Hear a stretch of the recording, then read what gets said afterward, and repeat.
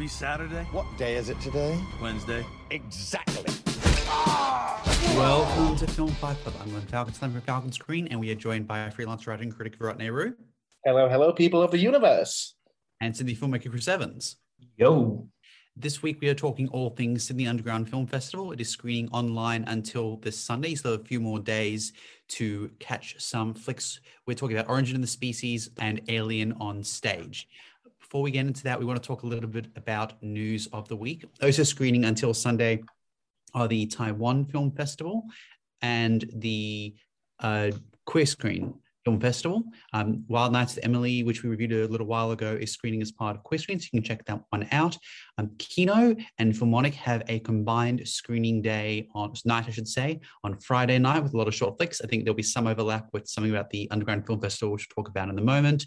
And you can catch all the details of all those screenings online on festivus.com. Just to note, we covered last week the Irish Film Festival, a couple of other films that, while the festival is no longer screened, you can still seek out online, which I caught, which are great. Wildfire, Broken Law, and A Bump Along the Way. So some good picks from there. Some other news, the In Dreams Initiative, which is pairing Australian screenwriters with Hollywood executives to pitch screenplays. It's open again for the third year. It's at indreamsfellowship.com, and the early bird submissions close on Friday. So if you're an Australian screenwriter, want to meet up with a bunch of Hollywood execs over Zoom, as everyone's doing right now, Zooming everywhere, this is something to check out. For the moment, we are talking the Sydney Underground Film Festival. Now, one of the major initiatives of this is the Take 48 Film Challenge. Chris and I contributed to a film which is screening as part of that. You can still vote for that. I didn't really contribute much. Glenn contributed more than me, but I'll take the glory shot. We had fun. We've done it each year. You had to submit a maximum 3-minute film with a particular line and item. And there's a lot of creative ways people have gone about doing this, and you can catch 50 of them, and there'll be a prize giving come the end of the festival. So this is where you stack the voting and you find the film that Glenn and Chris have worked on, and you only vote for that, because this is how this works. We're using a cloud to make sure our film wins, essentially. Yeah, it's one of those things. It's like school where you hope everyone doesn't just vote for themselves, and there's a few other people there who are like really decide the thing. This is where like SRC voting on campus situation comes in handy. Stack the votes, student politics hacks. Cool. And go watch Election, great movie. So, but we're not talking about Election this week. We're talking about the Underground Film Festival. First up is Origin of the Species. And before we get into the I just say, SUF, I think, made the great decision to go online. It's one of my favorite festivals to attend in person. It's like going to a rock concert every year at the Factory Theatre. You miss a lot of that online, but I'm just glad that we have these weird, wacky, crazy, fun, and different films. I'm glad we're actually focusing on documentaries this week. Every year, consistently, I find the best stuff at SUF is the documentaries, and it's not just because some of them are weird and wacky, but they talk about underground in the truest sense of the term that Stefan, the film festival director, has spoken about in the past, the idea that it can be a different way of looking or perceiving the world. And I think documentaries in very different ways that we're talking about this week really do speak to that. So the first one we're talking about is Origin of the Species. It's from director Abigail Child, and it is about the ethics of and applications and development of artificial intelligence, broadly speaking. There are a number of films that have come out recently that have screened at film festivals around the country, Machine and High AI, the latter of which I think is still my favorite. You've gotten right to my biggest criticism of this, which is like, really, another one? There have been so many documentaries on this subject. But at the same time, I did appreciate this was not another fear-mongering, the robots are going to take over kind of a film. Which were the others they referred to at the very least? I haven't seen them all. Maybe there are. Yeah, like that, I don't know. I was glad that given that this was, Origin of the Species, a very ominous title, this was not where the film was going, essentially. In fact, it kind of went the opposite way, which is kind of nice. It was nice to see robots can be positive for at least half of the film. I think it comes down to a narrative choice, more because some films like Machine was one that was positive, but it was a very high level approach. So it was here where we look at this aspirationally. High AI was a very specifically focused on, as this film was in part, the sex industry, issues of exploitation, but also how it could be used, robots could be used in a therapeutic way. This was sort of the middle ground where it didn't go one way or another in terms of positivity and negativity, but showed some of the applications what a particular group were working on. More as a procedural, I found this interesting, even though I found some of the scenes where the camera was just loitering over a computer screen to be a little unnecessary. I think that a lot of that information could have been demonstrated in a very different way. I think the other documentaries found, particularly High AI, found more creative ways to present this stuff. To me, this whole wave we've seen of, I guess you'd call it video essay documentary hybrids, is a little bit of just an excuse for sloppy filmmaking. Like, I feel like you can... I'm thinking Glitch in the Matrix is what I'm thinking. That was similar, yeah. But between the parts, there isn't a strong through line. You know, you don't strongly feel the hand of the storyteller guiding you from subject to subject, but you do strongly feel the hand of the storyteller in terms of there's a lot of montages, there's a lot of clips from films, there's a lot of rambly bits where, as Glenn just said, the camera might hold on a picture of a screen or a robot's face for a really long time, which in the case of the robot's faces has some impact and thematic relevance, but is repeated way too much. Yeah. Ultimately, it feels like they're using this kind of like artsy, throw a bunch of subjects at the wall and you drift through it with overlapping sound and video montages. It's making these kind of vapid films.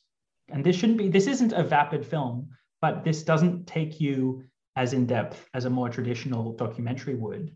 And I don't think the montages are tight or relevant enough, or the use of film clips or whatever are adding enough to the experience that this alternative approach is better than that.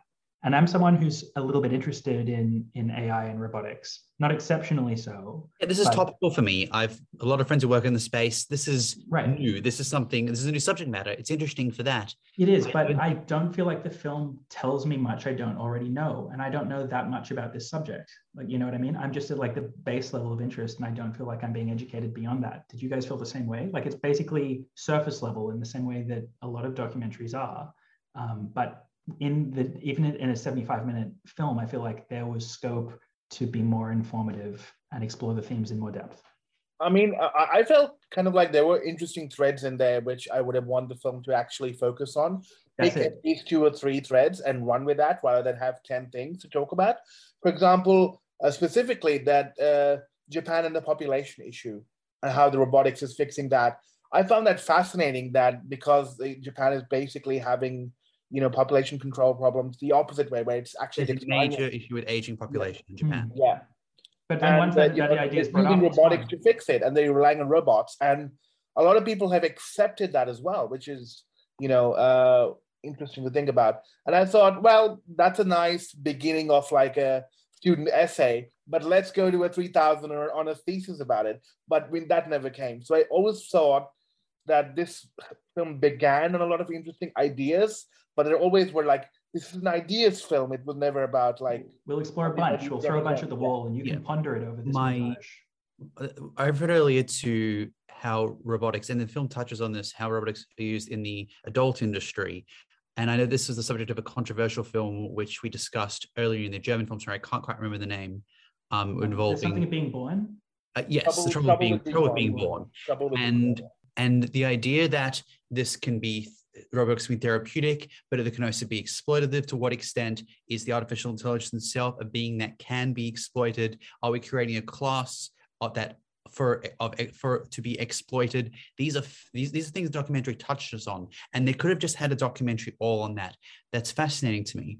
I wish they had pursued either that or the issues of how robotics are being utilized today and could be utilized in Japan, both on their own. Fascinating subjects. Even a longer, I would have watched a 90-minute, 2-hour documentary that really went in depth for this. I feel the documentary was made of moments. The best scene in the film, and it's one I guarantee you is in every single trailer, is an amazing shot of 3 of the roboticists with 3 robots who looked exactly like them. It's eerie, it's creepy, it's something that really makes you ponder, and that the idea that they could be so mimicked or even replaced is something that, again, touched on, but not explored in nearly the amount of detail I would have liked. I think that's the biggest problem with this film. It's only 75 minutes, but it still feels long, which is weird. It also, but it feels long because it's padded out with so many of these montages, which are so similar to each other. But it feels too short in terms of actually exploring the themes in the depth that they deserve. Yeah, and I feel like this video essay style, I'm not saying that this can't be done. And I feel like with video essays, you can still pick one narrative thread and really make a video essay around what you're trying to explore. Hey, it's robotics, but I'm trying to explore how robotics impacts X, Y, or Z.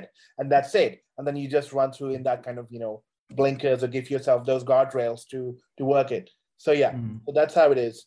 And I just felt it's weird because I wanted this to be a good film. I didn't actually mind what I was watching. I just felt like this was something I could gleam over with the Wikipedia article.